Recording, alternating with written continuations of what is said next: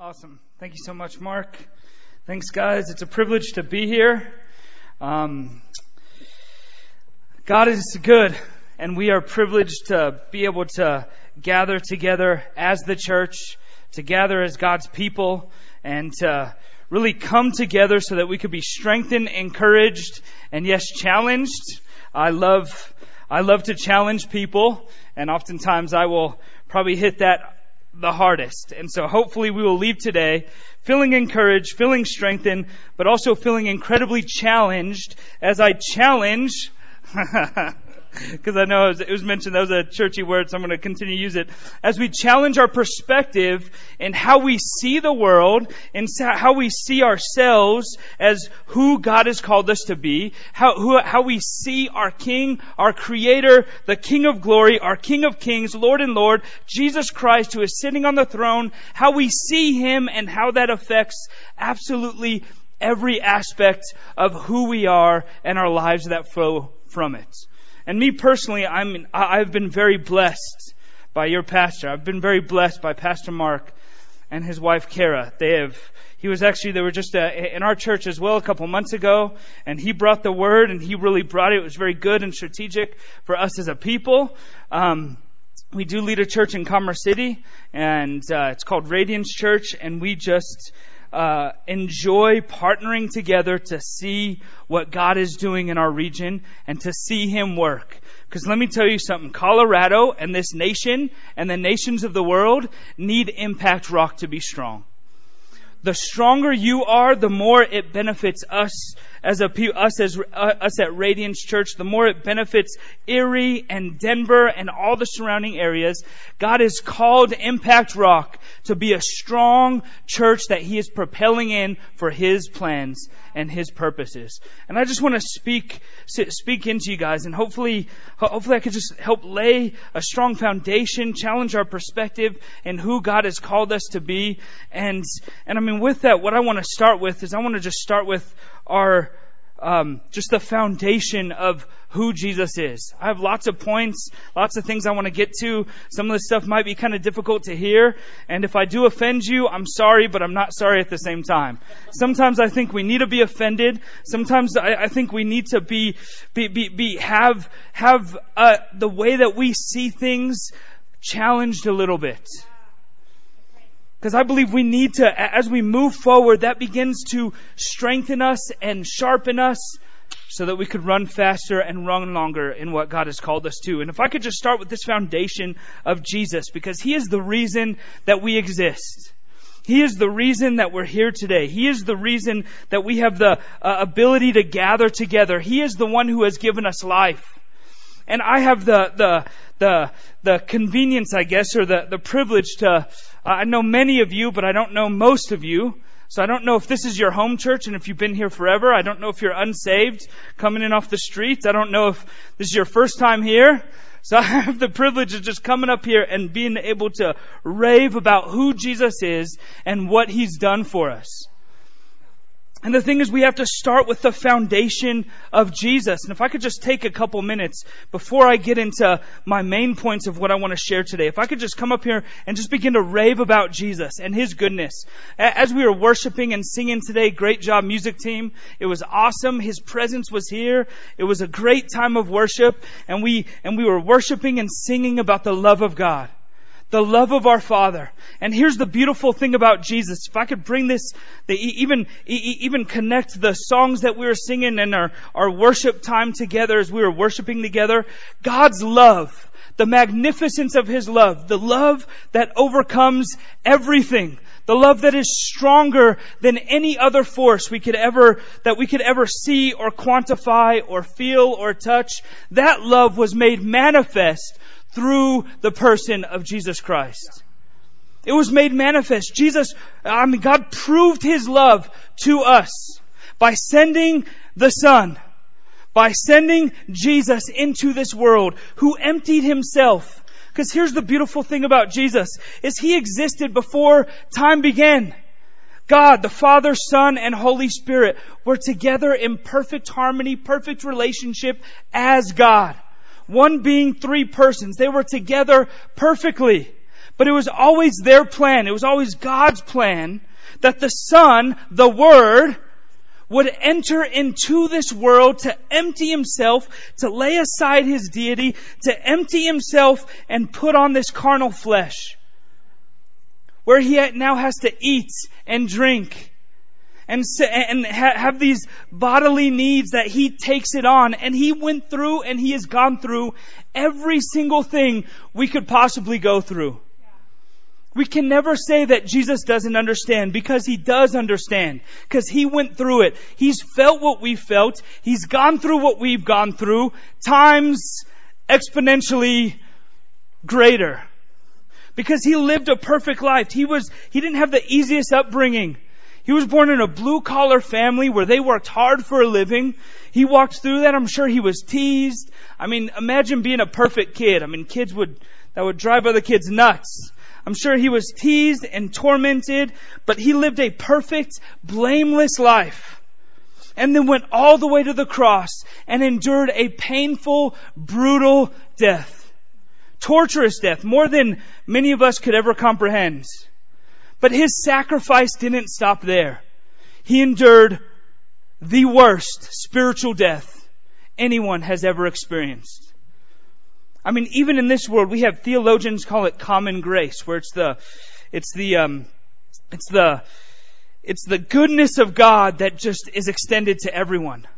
Where you could be unsaved and still experience love and beauty and even grace and mercy in weird circumstances. It's the common grace. It's just the goodness of God that we see all around us. We can enjoy the beautiful mountains. We could go to the coast. We could look up into the stars and enjoy the goodness of who God is. And we could feel His presence all amongst us. I mean, even there are unsaved non-believers who sometimes they could just sense the presence of God. That's common grace. That's been given to all of us. But here's what happened, is that the Father had to turn His back on the Son. And He experienced total spiritual death. And our sin, our junk, all of our rebellion against Him was placed onto Jesus. Was placed onto Him. All of your past sins, everything that's going on right now that you're struggling with, and everything in the future that you could possibly do, Jesus took on Himself and bore that for us. And the title of this message today is Responding to the Call. And before we could even think about the greatness of the call that He's called to, what I want to first start with is our response to the King. If we can settle this, then we can move forward a lot easier. What has happened is Christ has done a magnificent work, and He is now calling us back to Himself. He is calling us into relationship with Him. He is calling us into His family to be sons and daughters. He is calling us into the kingdom of light, where He pulls us from the kingdom of darkness into His kingdom.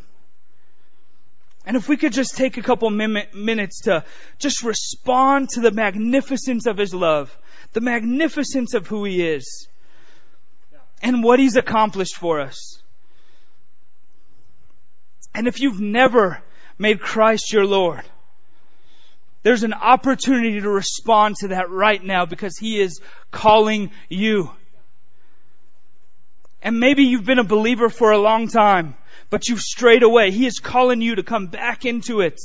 Or maybe you've just been going through the motions. The greatness of His love and the magnificence of what He's done. He is calling you to come back into the fold, to shake you loose from just going through the motions, to bring you back right in the middle of His plans and purposes. Is that okay, Mark? Yeah.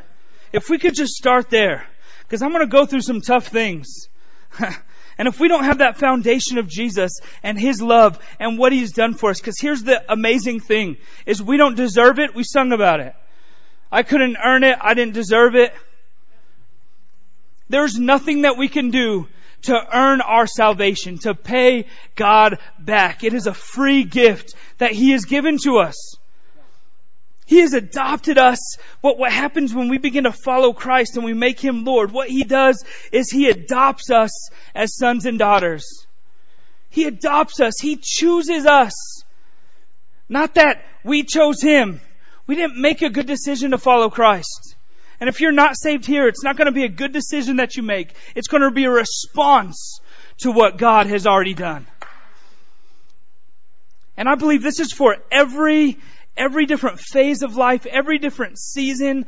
God is wanting to call us and pull us in to what He is doing and what He is working and His plans and His purposes. And let's just take just a couple moments to just respond to that.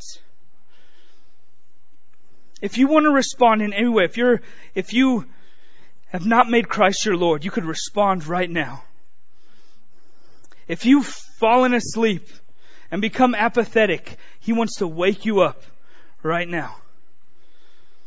If you've just been going through the motions, He wants to shake you loose. If you feel like you've just been walking behind, He wants to pull you to the front. And if you want to respond to that right now, if you could just lift up your hands. If you could just lift up your hand in response to that. In response to that, and also in surrender to Him.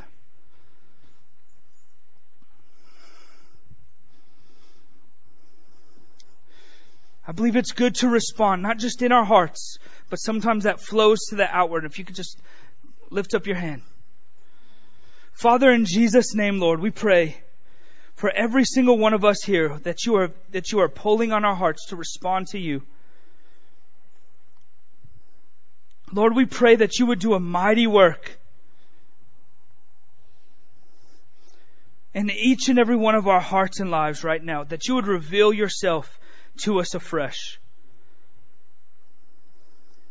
And if you've never committed your heart and life to Him, it's all we do is we just humble our hearts before Him and say, Lord, forgive me. Forgive me for all of my sin and rebellion. Forgive me for trying to do it my own way. And I submit to your way. I submit to your truth. And would you be Lord over my life?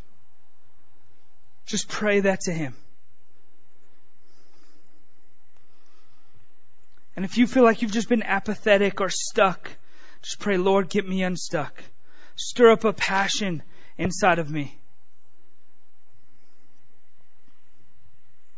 In Jesus' name. Amen. Now let's get started. No. Let's turn to Ephesians 1. I'm going to talk about the call of God and who we are as a people, who we are as believers, as followers of Christ. Let's go to Ephesians 1, verse 16. It says this, I do not cease to give thanks to you, give thanks for you, remembering you in my prayers, that the God of our Lord Jesus Christ, the Father of glory, may give you the spirit of wisdom and of revelation in the knowledge of Him, having the eyes of your hearts enlightened, that you may know what is the hope to which He has called you. Everybody say, to which He has called me. What are the riches of His glorious inheritance in the saints?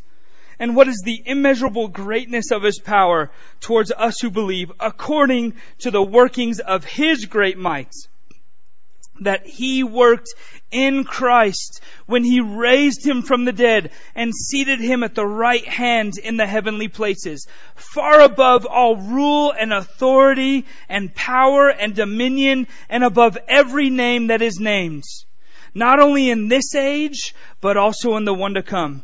And He put all things under His feet and gave Him as the head over all things to the church, which is His body, the fullness of Him who fills all and in all.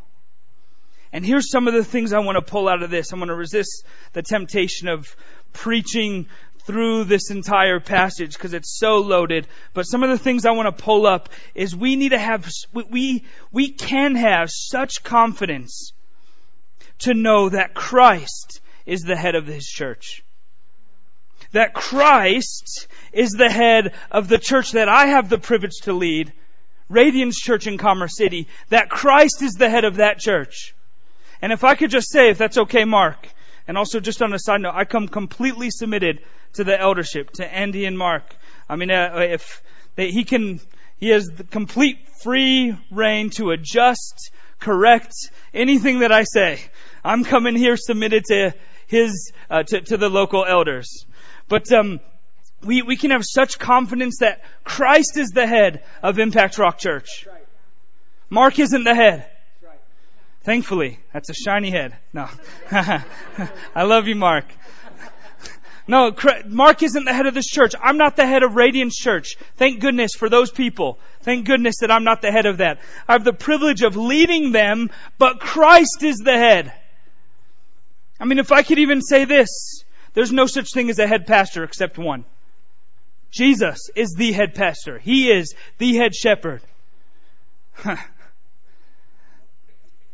Mark and I have the privilege of leading an eldership team which leads the church. We have the privilege of doing that. But listen, we're just leading. We're just leading from the front, following one. Yeah, that's right. We need to have confidence in that. And I could get up here and I could confidently say that because I know Mark's heart. I know how he's leading this church. And he's leading this church following Christ, as each and every one of us are followers of Christ. Elders just lead from the front in our pursuit to follow Him. Are you guys with me? And then if Christ is the head of the church, let me ask this question. Who or what is the church? Even in how we've, with Mark and others who have shared, you kind of hear this in our language, right?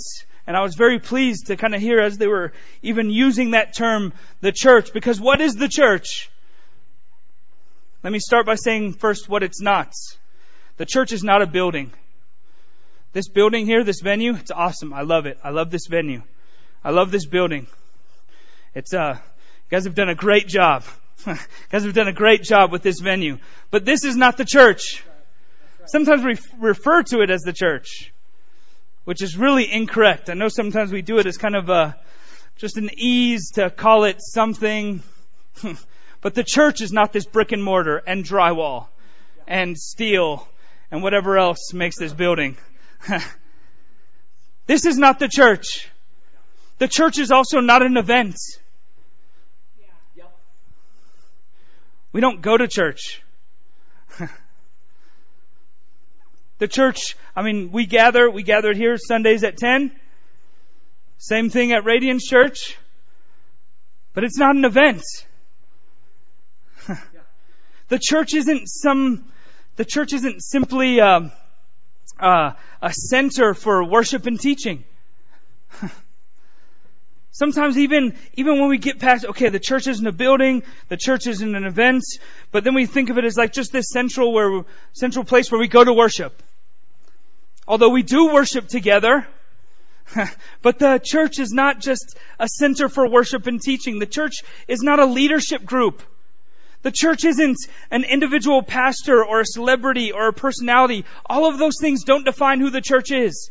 The church is you and I. The church is people. We make up the church together. So the church isn't something that we go to. The church isn't something that we do. The church isn't something that we attend. The church isn't something that those guys are doing over there. The church is you and I. Let that begin to adjust your perspective. Let that challenge your thinking a little bit. Because the church is you and I. And sometimes we say things, oh, the church should pay for this. Oh, the church should start doing this. Why isn't the church doing this? What are we really saying? We should pay for it. We should be doing this. Because whenever we say the church should do this, we need to replace that with we. I said, okay, Mark. Yeah. He's like, heck yeah. Because the church is you and I. We make up the church. It's not something that we do or go to. You are the church. Sorry I'm yelling. I'm not angry. I'm just passionate. We are the church. You and I. It said in 1 Peter 2 verse 5, Peter says that we are living stones being built together as a dwelling place for the Most High. Each and every one of us are living stones. Everybody say, I'm a living stone. So what happened in the Old Testament, there was an actual temple where His Spirit rested. But guess what's happened under this new covenant? Is God's intent was always to dwell amongst His people. Now we are the stones that make up the temple for His Spirit to dwell. With us, when we talk about building the church, we're not talking about putting up steel and drywall and stuff like that. We're talking about people being built together, cemented together with mortar, brought together by the blood of Christ, cemented together by the Holy Spirit, brought together by Him that make the dwelling place for the Most High. Are you guys with me? The church is a people. And I need to challenge the way that we need to challenge ourselves in how we talk. And since Jesus is the head of you and I, because if Jesus is the head of the church, He's also the head of you. And He's the head of me. And He's the head of all of us. And since Jesus is the head of the church, since He's the head of you and I, everything of who we are and everything that we do should be for Him, because of Him, through Him, in Him, by Him, and centered around Him. Everything that we do, everything of who you are, needs to be completely shaped and centered around Jesus. Because He is our head and we are His body. Let's go to Ephesians 3 verse 8.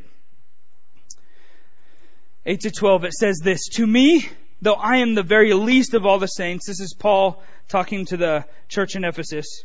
To me, though I am the very least of all the saints, this grace was given to preach to the Gentiles the unsearchable riches of Christ, and to bring to light for everyone what is the plan of the plan of the mystery hidden for the ages in God, who created all things. Verse 10.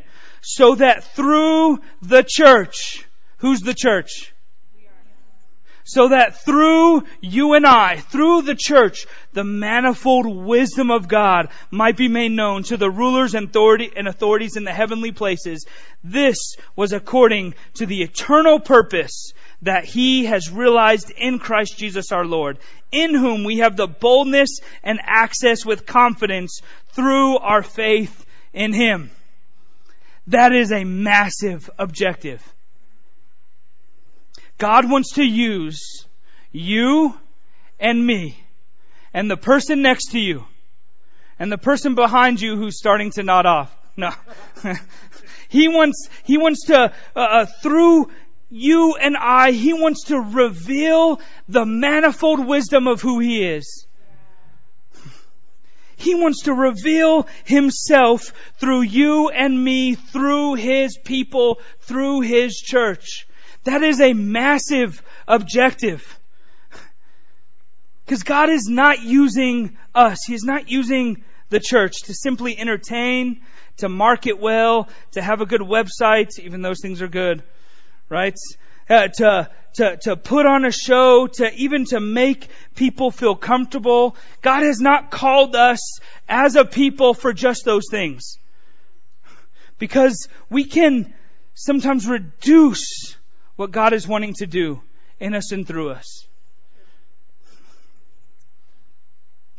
He is calling us, His church, to a holy calling of revealing Himself to this world. And in order to operate in this, Christ has to be at the center of our entire lives.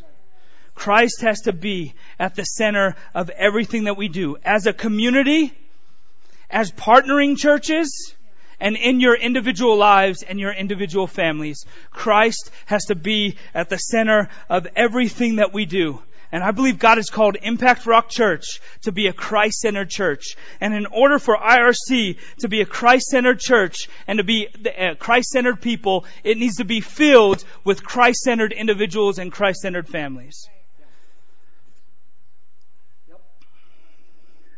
But here's the thing, guys, is there are things that want to contend and replace Christ at the center and actually become the center themselves. And I'm going to go through 4 quick things, and then I'm going to kind of find a landing place. The first thing that contends with Christ to be at the center of each and every one of our lives, the first thing is self. Barna Group did a study that showed the vast majority. I can't remember when the study was. Everybody know Barna Group. They do surveys and studies and things like that. And they did this study where they interviewed a lot of church members, and they found that the vast majority, I think it was like 85% plus, believed that the church existed to serve them and their families.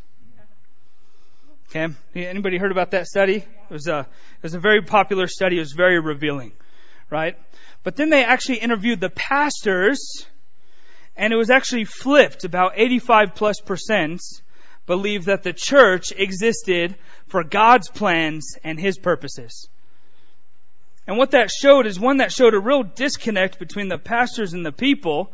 But what it also showed is this aspect of self contending with Christ to become the center of our worlds.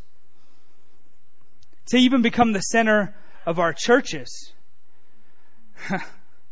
Where all of a sudden, our focus isn't even just as, I'm not talking about even just the vision of the church and all the other stuff that we framework, but even our focus as followers of Christ, as members of His body, our focus is to serve ourselves rather than to walk in His plans and purposes. See, that type of thinking isn't reserved for just the pastors. For some reason in the history of this of church life in this country and this culture, we've made it that way, but that's not God's intention. Is that the pastors or the leaders or the deacons or the elders or those who are leading small groups or all these other guys who have taken a larger role in leadership, they're the ones who are operating in God's plan and purposes. I'm just kind of along for the ride. That was never God's intention.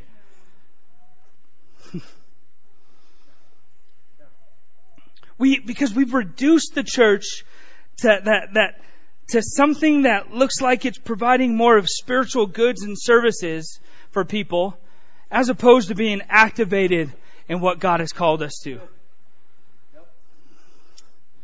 And I believe that's one of the major challenges facing the church in our nation, in our culture, in our society, is this thing of reducing it to, well, I want to go to the church that has the best children's ministry because that's the best for my family. Or I want to go to the place that has the best worship, or this type of music, or this type of pastor, or this type of teacher, because that serves me the best. Can you guys begin to see how damaging that type of thinking can be? Sometimes we've even called it church shopping, where we're just going around church shopping. And I know there are visitors today, so I don't want to step on people's toes too much, but I mean, we think of it like church shopping. Like, let's just go and see which shirt fits the best. Right? But that's not what God has called us to. He is actually leading us and guiding us, and we should be saying, God, where have you sent me? Where have you called me? Where do you want to plant me? Because let me tell you, for you and your family, the best thing that you could ever do for your family is to be right in the middle of God's plans and purposes. It doesn't matter how good the children's ministry is. It doesn't matter how hot the worship is or if it's your cup of tea or not. If you are where He is leading, that is the best place for you and your families. Because Francis Chan, and I really like Francis Chan. I don't want to promote any particular ministry or anything like that, but Francis Chan, he identifies one of the biggest idols in the church, according to him, is family. Where our families actually get placed ahead of Jesus. Now, I love my family, and I think family is so incredibly important. But let me tell you something, it would be bad for my family if I put them ahead of Jesus. If I made decisions based on what I thought they wanted or needed rather than where God is leading and what He has already said.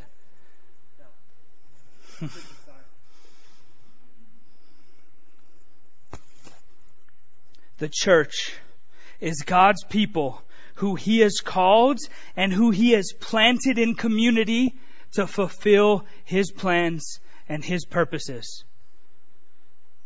Because I believe together we walk in His plans and His purposes. Honestly, I truly believe we can't do it alone. Because God does what? He takes the lonely, and what does He do? Puts them in family. It is a part of who God is for there to be relationship and community. We see that in the Godhead Himself. That He takes us and He plants us into a community. And let me tell you something. I would rather want God to do that than for me to pick the best of who I think. And really it kind of seems more like a crapshoot. Well, hopefully this sticks. We want God to plant us. And guys, we must not have the perspective of just self-service to us and our family, but rather the heart to serve by leading ourselves and our family by centering around Christ. So the first thing that contends to be the center of our world is self. The second one is worldly success. Worldly success. Let me say this. The church's existence is not, everybody say not. The church's existence is not to grow in budgets, buildings, and bodies. Our job. So now remember, whenever we say the church, we could also say us. Our job, the church's job, our job is not to just gain as much power and as much influence by attracting as many as possible, spending as much as possible, and getting as much credit as possible, to give us some sort of insignificant validation that what we're doing or what we're a part of is a success.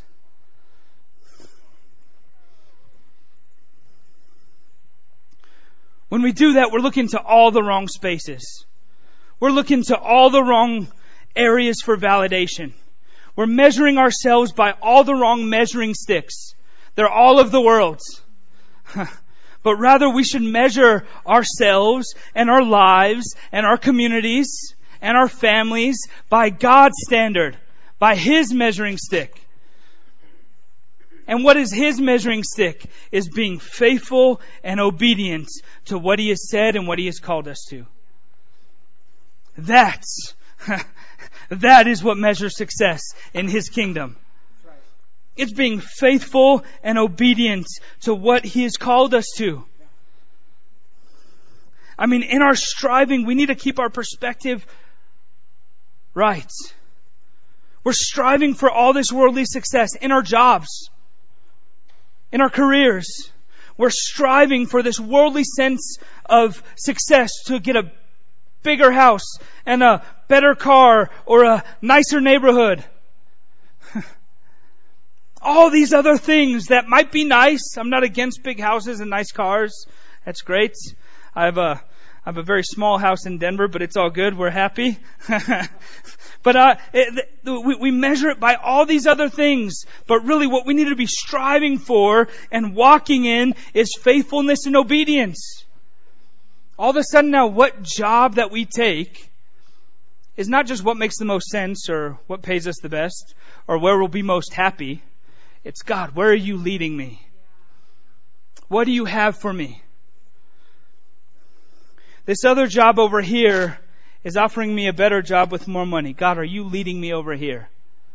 Or are you saying to stay put?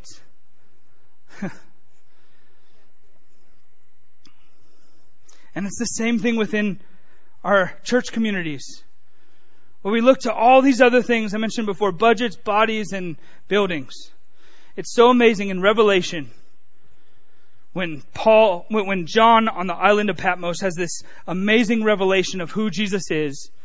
One of the parts of that is Jesus addressing the 7 early churches in that time. And during that time, he affirms them and confirms them and tells them of areas that He's pleased and also areas that He's disappointed. And now He's speaking to the churches. He's not just speaking to the pastors, although us pastors will be held accountable. Isn't that right, Mark? Right? But he is speaking to the church. And never once does He mention their growth, their size, how much money they're bringing in or how much money they're spending or the size of their buildings or the size of their budgets.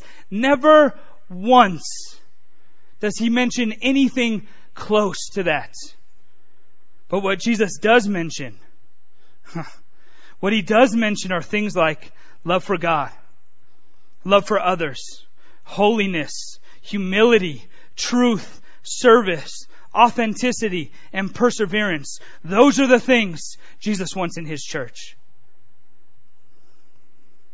Are you guys with me? That's right. That's right. Those are the things that he wants. Love for God, love for others, holiness, humility, truth, service, authenticity, and perseverance. Because we cannot use the world standards for success. We have to use God's standards in being faithful and obedient through every season, through every trial, when we get offended, when we get upset, when we're happy, when we're sad, when we're going through a tough trial or a tough circumstance. Faithful and obedience. Good. Then the next two I won't spend too much time on. But the next thing that contends for the center of Christ himself are morals and worldviews. Let me say this, that the church's existence is not to impose a set of morals on the society or to convince people of a certain worldview or even to promote a certain doctrine. Because I know, knowing this church, I know that we are that you are Spirit-filled and the church that I lead is Spirit-filled as well. But let me tell you something, the supernatural manifestations of the Holy Spirit is not our message. We believe that it is critical to walk in what God has called us to, but it's not our message to convince everybody that the supernatural exists. Our message is Jesus and what He's done. That's right. Are you guys with me? That's right. We are to reflect the image of God, sharing the good news of who Jesus is and what He's done. That's what we are called to. And then also the last thing is that contends for the center is social or political agendas. The church's existence is not to promote those. I mean, Jesus, they even try to push that on Jesus, but He actually resisted that because I am promoting a kingdom that is far greater than anything in this world. And let me just finish with a few quick points. Being the church is being God's people. He has called us into His family as sons and daughters, and He has sent us out as witnesses with a mission. All the while being right there with us, leading us, guide us, empowering us, and revealing Himself through us. Guys, we see this in God's pattern of taking the lonely and putting them in families, where He plants us in local churches. And guys, He plants us, He calls us, and He leads us. And we need to be a people who hear His voice. Because our God is a God who is still speaking. Jesus said what? He says, "My people hear my voice. My sheep hear my voice. I know them and they follow me." We need to be a people who hear our King's voice, our shepherd's voice, and we follow Him. Because in John 15:16, He says, Jesus says, "You did not choose me, but I chose you and appointed you that you should go and bear fruits, that your fruit should abide, so that whatever you ask in my name, He may give it to you." Here's the beautiful thing, that Jesus has chosen us. Just what I mentioned before. He has chosen us and He has called us. Guys, He has called us to be sons and daughters, adopted sons and daughters. He has called us to be disciples. He has called us to be witnesses to the world on mission for our King. He has called us into relationship with our true Heavenly Father. He has called us to bring glory and honor to our God. And He has called you. Every single one of us are called. We are all called. And here's the beautiful thing. We can look to those things that we're called to and we can stand firm and be assured that I am a son, I am a daughter, I am loved unconditionally by my God. But there's also, I believe, a unique calling for each and every one of us. Maybe you're called like Abraham, who's called to be a father, or David, who's called to slay bears, lions, and giants. Or Moses, who was called to lead his people into freedom. Or like Noah, to build, use his skills for God's plans and purposes. Or maybe like Daniel, who uses his business and administrative skills for what God's wanting to do. Or maybe like Ruth, who is called into a foreign place to trust God in difficult circumstances.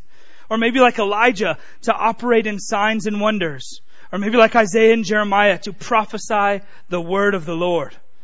Or maybe like Esther, to marry a foreign king and to rescue her people. Or like Mary, to care for and mother those that God has given to you. Or like Stephen, to be killed for his faith. Or like Mary Magdalene, to serve faithfully, showing God's restoration and reconciliation power. Or like Peter, an unschooled man, to lead God's people in Jerusalem. Or Paul, to take the gospel into very unpopular places. Or like Timothy, to be a young, powerful leader that God uses to equip his church. Or maybe like Luke, to record the history of Jesus' life in the early church from a historical perspective. Or maybe even like Priscilla and Aquila, who God called to be leaders in the local church, leading and teaching. I mean, we could go through all these things. There is a calling on each and every one of our lives. And here's the beautiful thing. Oftentimes, we don't see everything clearly. Because Paul didn't wake up one morning. The apostle Paul, the apostle who wrote 2/3 of the New Testament, who brought the gospel to the Gentiles. If it weren't for Paul, we wouldn't have the gospel.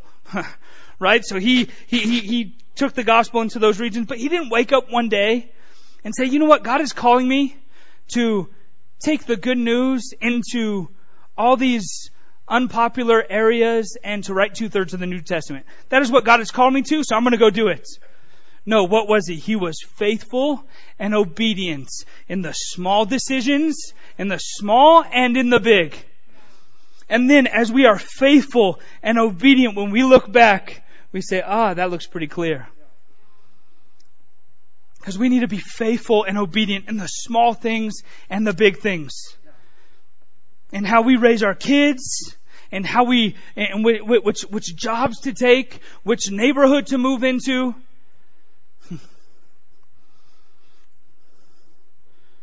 Which people to build relationships with. Who to pray for. Small and big. We need to be faithful and obedient. And let me close with these two scriptures really quick. Ephesians 4, 1-6.